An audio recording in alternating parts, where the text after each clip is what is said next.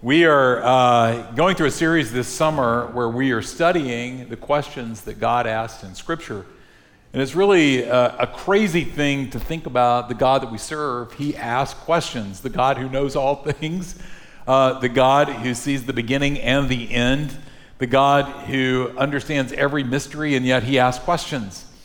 And we want to pause because maybe when he's asking a question, maybe it's more about us than it is about him, but maybe it explains things about him. So we've been studying those, and today's question is really an odd question because the question is, what are you doing here? And what are you doing here? So it's kind of an odd question, but let's have a little fun with it because let me ask you a question. How exhausted are you?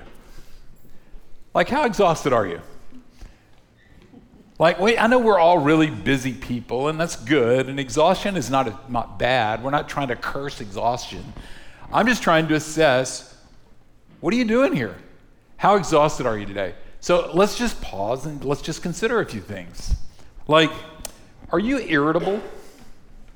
I mean, like more than normal. And like, turn to the person if you're with someone here. Maybe ask them if you're irritable. And if they don't want to look at you in the eyes, it's probably because you've been irritable all morning. Have you lost your sense of humor? Like, there's no celebration in your life. Like, you have no time to pause and see the beautiful things and like celebrate them. Like, do you ever slow clap your life? You know what I mean? Like, have you stopped doing that? Do you have no time for friends? Or maybe you have no friends? Or you hate all your friends? Do you ever find that you sleep all night long and you wake up the next morning and you're not refreshed? Can you not shut your mind off? Do you ever find that anytime you get silent is like a curse? Like when you put your head on your pillow, you just can't stop the wheels from turning. They're just going and going and going. Is it true in your life that your eating habits have changed and Cheetos is one of the major food groups now? Like you may be exhausted.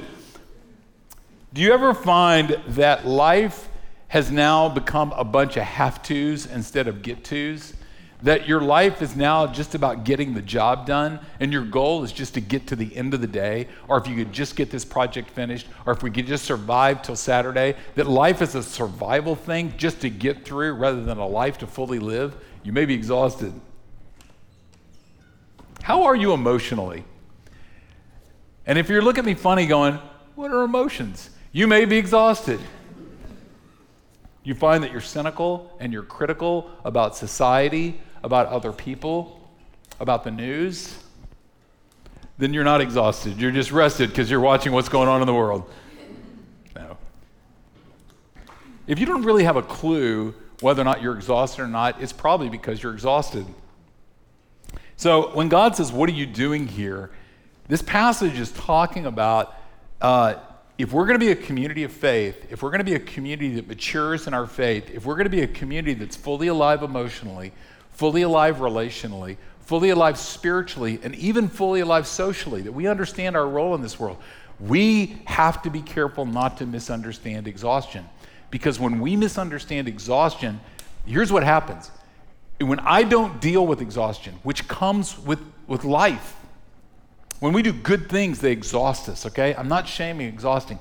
But when I misunderstand exhaustion now deals with me. And the way it deals with me is it reshapes everything in my world. You with me? You tracking with me? Okay, we're going to go hard, all right? Because we're going to come to this table. I'm going to exhaust you so that you can come to this table and rest. So let's go to 1 Kings chapter 19. And before I read this very bizarre passage of Scripture, let me set you up.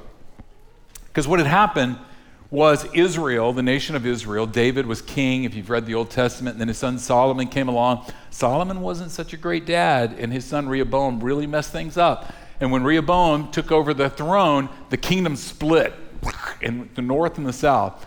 And so there were two countries within a country now, and each had their own king. The northern kingdom now was ruled by this king named Ahab.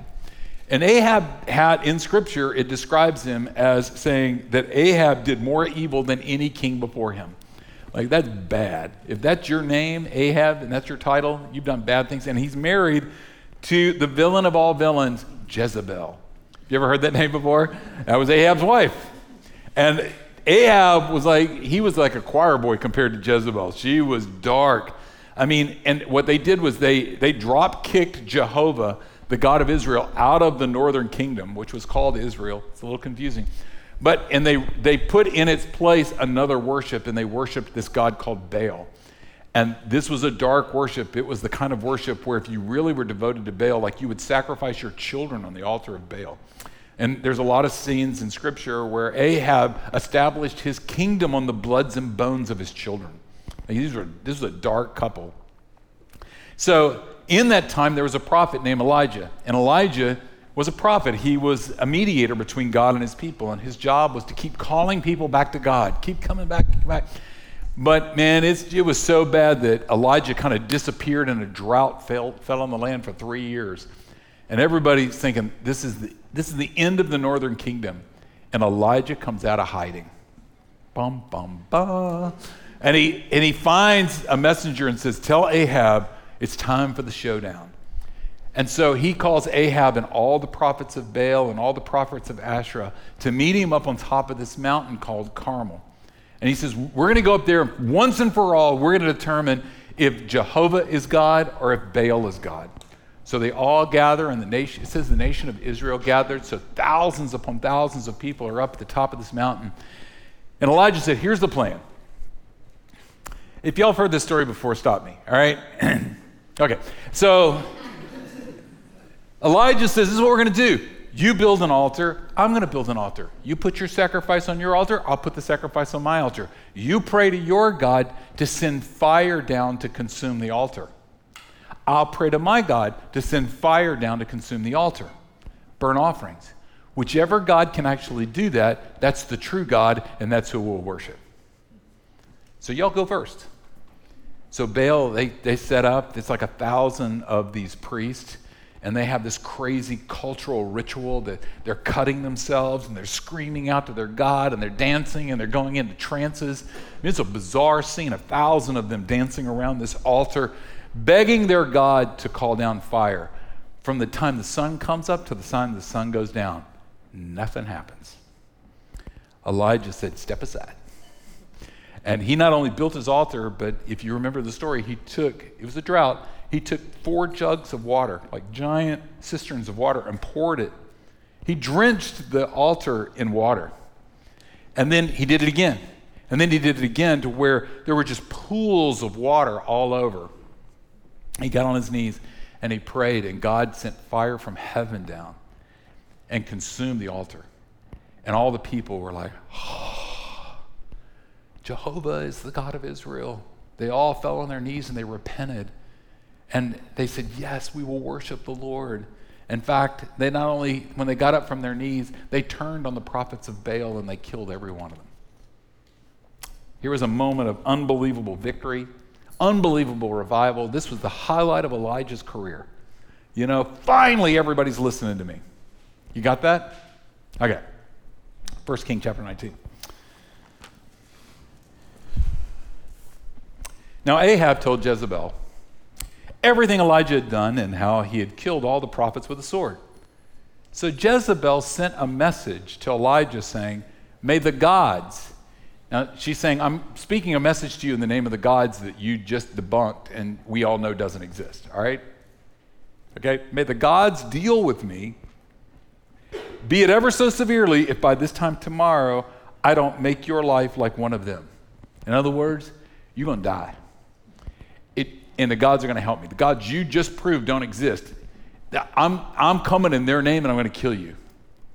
You know, and so Elijah goes, seriously? No.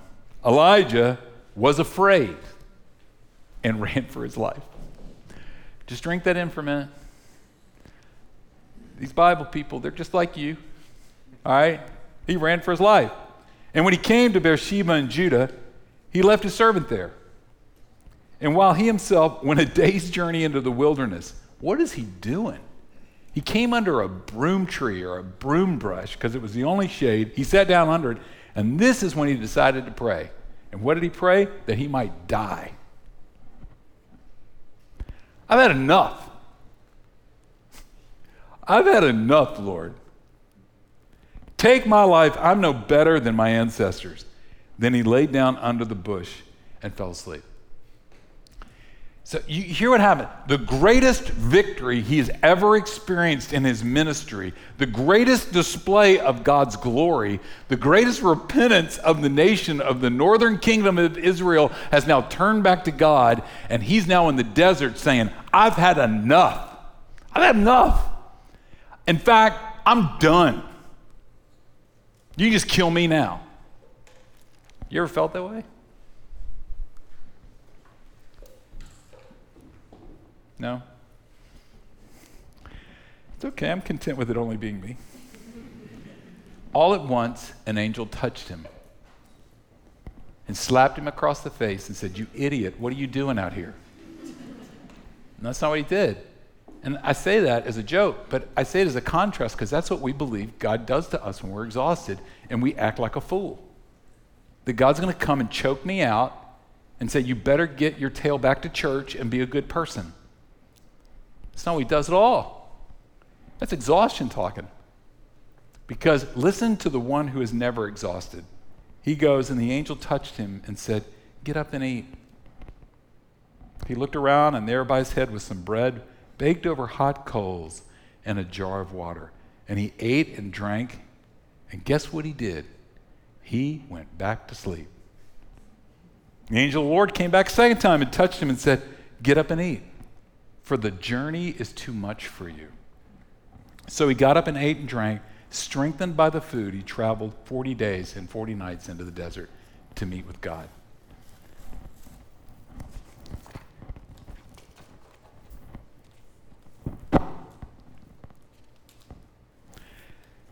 Do you know where you are? Like, do you know when you get exhausted? Like, have you ever gone on a vacation where you didn't have anything to do? I'm not talking about a vacation with kids, because that's not a vacation. I'm talking about, have you ever been on vacation with you and your friends or you and your spouse, and you get there and you trip and you fall on the couch and you go to sleep? And you wake up and it's time to eat dinner, and you eat dinner and all you want to do is go back to bed, and you sleep for almost 2 days and this comes out of your mouth. I had no idea how tired I was. Have you ever had that experience? Is it possible to be unaware of exhaustion? And is it possible that when I'm unaware of something as simple as my exhaustion, even when I've been doing great stuff and I'm exhausted, that exhaustion now is dealing with me instead of me dealing in a healthy way with my exhaustion? In fact, that's true about all of life. Do you know that if you're not aware when you're angry, like every one of you experiences anger. Some of you grew up in a home where you name it something else, like just being sarcastically nice. But all of us grew up, we all have anger. If you don't know when you're angry, do you know that your anger deals with you instead of you dealing with your anger? And the way anger deals with you is often everybody around you has to deal with your anger. Do you know when you're sad or when you're grieving? Do you know that everybody in this room, you've all lost something. We've all experienced loss, which means you've all experienced what sadness and grief is, whether you're aware of it or not. And if you're not aware of it, then grief and sadness is dealing with you rather than you dealing with it. In fact, do you know that you have limits? Like you have limits. Are you aware of your limits and that you have limits? I know it's a cuss word to some of you. There's actually a movie. Who is it that was in the movie Limitless? Have you ever seen that movie Limitless? Where this guy took a pill and it made him limitless. Like he had a brain that could, fathom every situation. He could see into the future. Like just by taking a pill, it made him invincible because he had no limits anymore. Boy, that's just such a fantasy, isn't it? I mean, amazing, because all of us have limits. You have mental limits. Like some of you, do you know that some of you are amazing at languages? Like you pick up languages like that. And I wish that was true about me. I have a limit. My brain does not work like that. Languages are so hard for me. And so is chemistry. It's just really hard for me, and so is discipline. That's really hard for me. And not eating cake, that's hard for me, all right? Wait a minute, self-confessions. But we all have limits. There are things that your brain does, but there's also things that your brain is not great at. Some of you, you can meet somebody and they tell you their name. And you can see them 10 years from now and you remember their name. Some of you will meet somebody when you walked in here and you can't remember their name now. What was their name again? Was it Carol, Kathy, Susan? We have limits, but you also have not just mental limits, you also have physical limits. And the reason I know that is that none of you are in Tokyo right now. You have physical limits. If you did not, you would be in Tokyo. You have time limits. You can't do everything. You can't be everywhere. That is impossible to do. You have financial limits. You don't have limitlessness in finances. In fact, when you live financially like you have no financial limits, then those limits are actually dealing with you rather than you dealing with your limits. But some of you are married, and because you're married, that limits you. You can't live like you're not married. This is a primary commitment in your life, and to live like you don't have that primary commitment in your life is to refuse and kick off that limit. And if you don't acknowledge that limit's going to deal with you. Some of you have kids. Kids are a huge limit because you've committed yourself to raising these little people, these little humans now. They get a lot of your time. That means that you can't go to Garth Brooks last night. And when it got canceled, stay on Broadway till 4 a.m. You can't do that. You have little kids to go back to. You know what happens when we're not conscious of our limits and we're not conscious of the rub when we rub up against our limits? You can't work 80 hours a week and not be exhausted. You would like to think you can, but you can't. That's just denial of exhaustion. And when you don't acknowledge your limits and you don't acknowledge when you rub up against them what it feels like so that you can deal with it and it deals with you, we do things to ourselves that's dark. We start to shame ourselves. We start comparing ourselves to other people. We compare our weaknesses to their strength and we ridicule ourselves. We call ourselves names. We start demanding things from ourselves that we could never achieve. We start to compare our body image with other people's body image. We see those Olympics and we think that's what I should look like, which is not even fair because, we won't get into that, but. And we start using language like I should be better at that. I shouldn't be tired. I should have known better. And then we see right here in Elijah, he didn't stop, he ran. Why? Because he was afraid. When I'm exhausted, it changes everything I see. It throws a dark cloud over everything. And even my greatest victories now become a bunch of yeah buts. That was great, but. And we always live after the but, don't we? So Elijah, fear comes in his life. We had time this morning. We could talk about how unhealthy fear that's fueled by exhaustion is always going to cause us to run from something instead of run to something. We could also talk about this morning how, can I just read you a little later? The Lord says to him, Elijah, what are you doing here? And listen to what he says, I've been very zealous for you, Lord. Okay. Win-win. The Israelites have rejected your covenant. Wait a minute.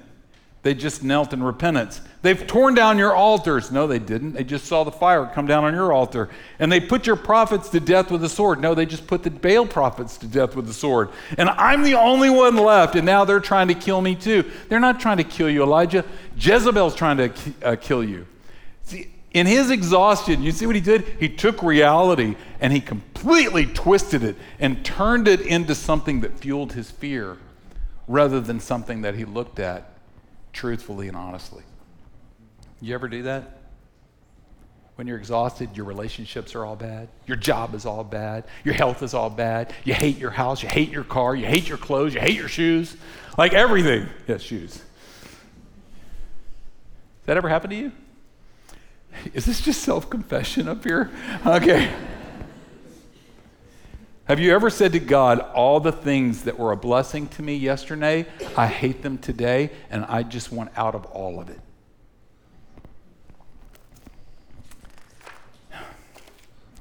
So we're coming to the table. So let's come to the table. Because I want to encourage you that what the Lord did to Elijah, he wants to do to you today. And he's saying, wherever you are in your exhaustion, maybe you're emotionally exhausted, maybe you sleep way too much because emotionally you're just exhausted. Maybe you're mentally exhausted because you're on a treadmill of trying to figure your life out, or you're on a treadmill trying to figure everybody else's life out. Or maybe you're physically exhausted because you've worked so much because you're really convinced that if you just go faster, then you can fix it. Whatever your exhaustion is or wherever it's coming from, listen to what the Lord did to Elijah. He said, Elijah, why don't you just sleep? When you wake up, I've made you some bread. What kind of bread do you think that was? Sourdough? Whole grain? I like to think it was cinnamon raisin. Yeah. It was over hot coals, which means he woke up. God didn't have to do that. It could have been cold bread. What did he do? God was cooking fresh bread so that when he woke up, it wasn't just his mouth and his tummy that felt pleasure, but it was also all his senses. God didn't have to do that. And he gave him fresh water, and then what he said, eat. Do you know, in the night that Christ was betrayed, before he went to the cross, he gathered all his friends together and he goes, I'm going to give you a meal from God. And I'm calling you to come and eat. And at this table, he has prepared something that we get to taste and we get to touch and we get to participate in. And it's the beauty of the Lord displayed for you today. Because here's what the beauty of this table is, and this is why the table is the table of rest, is that when Christ went to the cross, he took all my sins with him and he paid the penalty. He became the sacrifice on the altar that the fire of heaven came down for you. And he took your sins and he says they're gone as far as the east is from the west. That meant that all of God's wrath that was stored up since the beginning of time to pour out on the sins of man, all that wrath, all that punishment, all that righteous punishment, Jesus took that cup and he drank it all. So that when God comes to us, he's got no more wrath for you. Zero wrath for you. What does he have for you now? Now that the wrath is gone, what he has for you is gentleness. Or another way to say it is grace. And let me give you one example of what that means. Do you know that for the first time in our lives, when we realize that when I come to God, I'm not coming to him like this, like, no, I'm exhausted, please help. But I'm coming to him like this, like, oh, come on, bring your gentleness and grace to me. Feed me till I want no more. And he gives me his son to feast upon in the work of Christ on the cross. For the first time in my life, I'm not resting from all my weaknesses. For the first time in my life, I'm resting in my weaknesses. You know what exhausts me? Not being enough. That would exhaust me. You know how exhausting it is not to have enough? Not to be enough? Always think about if only, if could, if should, if would. And we're constantly running. If I get fit enough, or if I make enough, or if I get successful enough, or if I just cross that finish line. We're running from our weaknesses. If I could just get stronger, if I could just get better, if I could just make it work, if everybody in this room would just admire me, like, whoa, my weaknesses are chasing me. I'm spending my whole life running from them. At this table, it says, no. Rest in your weaknesses. Well, what does that mean? In 2 Corinthians chapter 12, Paul was suffering. The Apostle Paul was suffering because he was going blind. And he was actually healing people. Like, the miracles of Paul's life are astounding. Like, he would walk in and just, like, heal people. And yet, he healed thyself. He couldn't do it. He kept praying. He said, 3 times I prayed that God, supernatural Apostle Paul prayers, God, heal my blindness. God wouldn't do it. And listen to what he said. I pleaded with God to take away this affliction, But God said to me, my grace is sufficient for you, for my power is made perfect in your weakness. Therefore, I will boast all the more gladly about my weaknesses so that Christ's power may rest on me. That is why, for Christ's sake, I delight in weaknesses and insults, in hardships, and in persecutions and in difficulties. For when I am weak, then I'm strong. Paul didn't just stop with going, I'm not going to run from my weaknesses. I'm going to rest in my weaknesses I can't see. I'm going to rest in every weakness of my life. Even when I'm persecuted. Even when people don't like me. Even when things don't work out for me. Even when that person at work turns on me, stabs me in the back. Even when that relationship goes dark and I'm struggling, I'm going to boast in that. Because in that weakness, I'm strong. Because here's what happens. When I'm able to rest in my weaknesses, it opens my eyes to something. 1 Kings chapter 19. God takes Elijah, he's out in the desert. He takes him over to this mountain and kind of pushes it into the cleft of the rock. And listen what happens. Then a great and powerful wind tore the mountain apart and shattered the rocks before the Lord. But the Lord was not in the wind. And then there was an earthquake. But the Lord was not in the earthquake. And after the earthquake came fire. But the Lord wasn't in the fire. And after the fire, listen to what came. A gentle whisper. Grace. And when Elijah heard it, he pulled his cloak over his face and went out and stood at the mouth of the cave. And the Lord said, what are you doing here, Elijah? You know how he answered? I'm here because I'm all alone. Elijah finally got honest with God. I'm exhausted, I've had enough, and I'm all alone. And in that place, he boasted in his weakness, and God declared, hear the truth. You are not alone. Be strong and courageous. Don't be afraid or terrified because of anyone. For the Lord your God is with you. He'll never leave you. He will never forsake you. And this is what I'm pleading with you as we come to this.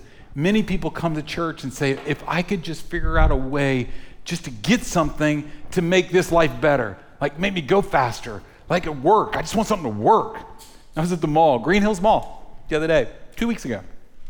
And I walked in, you've been there, and people are running around, and you just see, I saw a lot of people that looked exhausted from chasing all their love affairs, and they've got their bags everywhere, and they're running in and out of, is it Golden Goose? Is that the name of that place? Like, amazing. Anyway, and they're running around, and I thought, you guys need to rest. Like, you need to stop. You need to eat some cinnamon raisin bread and drink some water and just sleep. But they needed to rest so that they could reboot on their love affair of running around the mall. Then I went down to Nordstrom's coffee shop because, of course, I'm not like any of those other people. And I'm waiting in line to get coffee, and I look over. Have you ever been there, that big seated area where people go to that are exhausted? And over one of the tables was this young couple, and they were, the only way I can say it is they were pretzeling, like their legs were twisted together and their arms, and they were just looking at each other, and they were just giggling and whispering in each other's ears.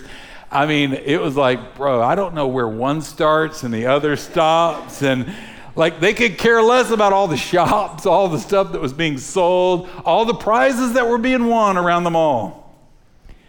And here's what I would say. Is it possible that God is not trying to get you to learn about exhaustion so that you can just rush back out and get caught up in a love affair that has nothing to do with being alive? What if he's trying to get you rest so that you can pause and pretzel with the one who loved you? And you can hear him whisper in your ear to where now your weaknesses allow you to hear the whisper more clearly. Thank God for my weaknesses. That your exhaustion is the opportunity now to find a strength that is greater than yourself. Thank God for exhaustion. That all your emotions, even fear, is a gift from him to bring you so deeply into what life really is, what you were really made for, him. So that's what we're doing here. We're coming to feast because on the night that he was betrayed, the Lord He said, this is my body broken for you. This is my blood shed for you. He says, do this in remembrance. Remember, I am with you. But he says, also do it with proclaiming over our lives. That truth we proclaim. So here's how I'd encourage you to come to this table. Would you bring your exhaustion and leave it here? And come and rest in the one who whispers in your ear, you are not alone? Would you come and bring all of it, be honest with God about where you're at, and ask him in that place to come and meet you? And come and taste the goodness of your Lord, the meal that has been prepared for you at the cost of his own life. All right, Lord, we just come to you right now and just confess our need for you. That's hard to do because, Lord, we don't want to need anybody. I don't want to live my life dependent. I want to live my life independent. I don't want to live my life with limits. I want to live my life with bigger and bigger limitlessness.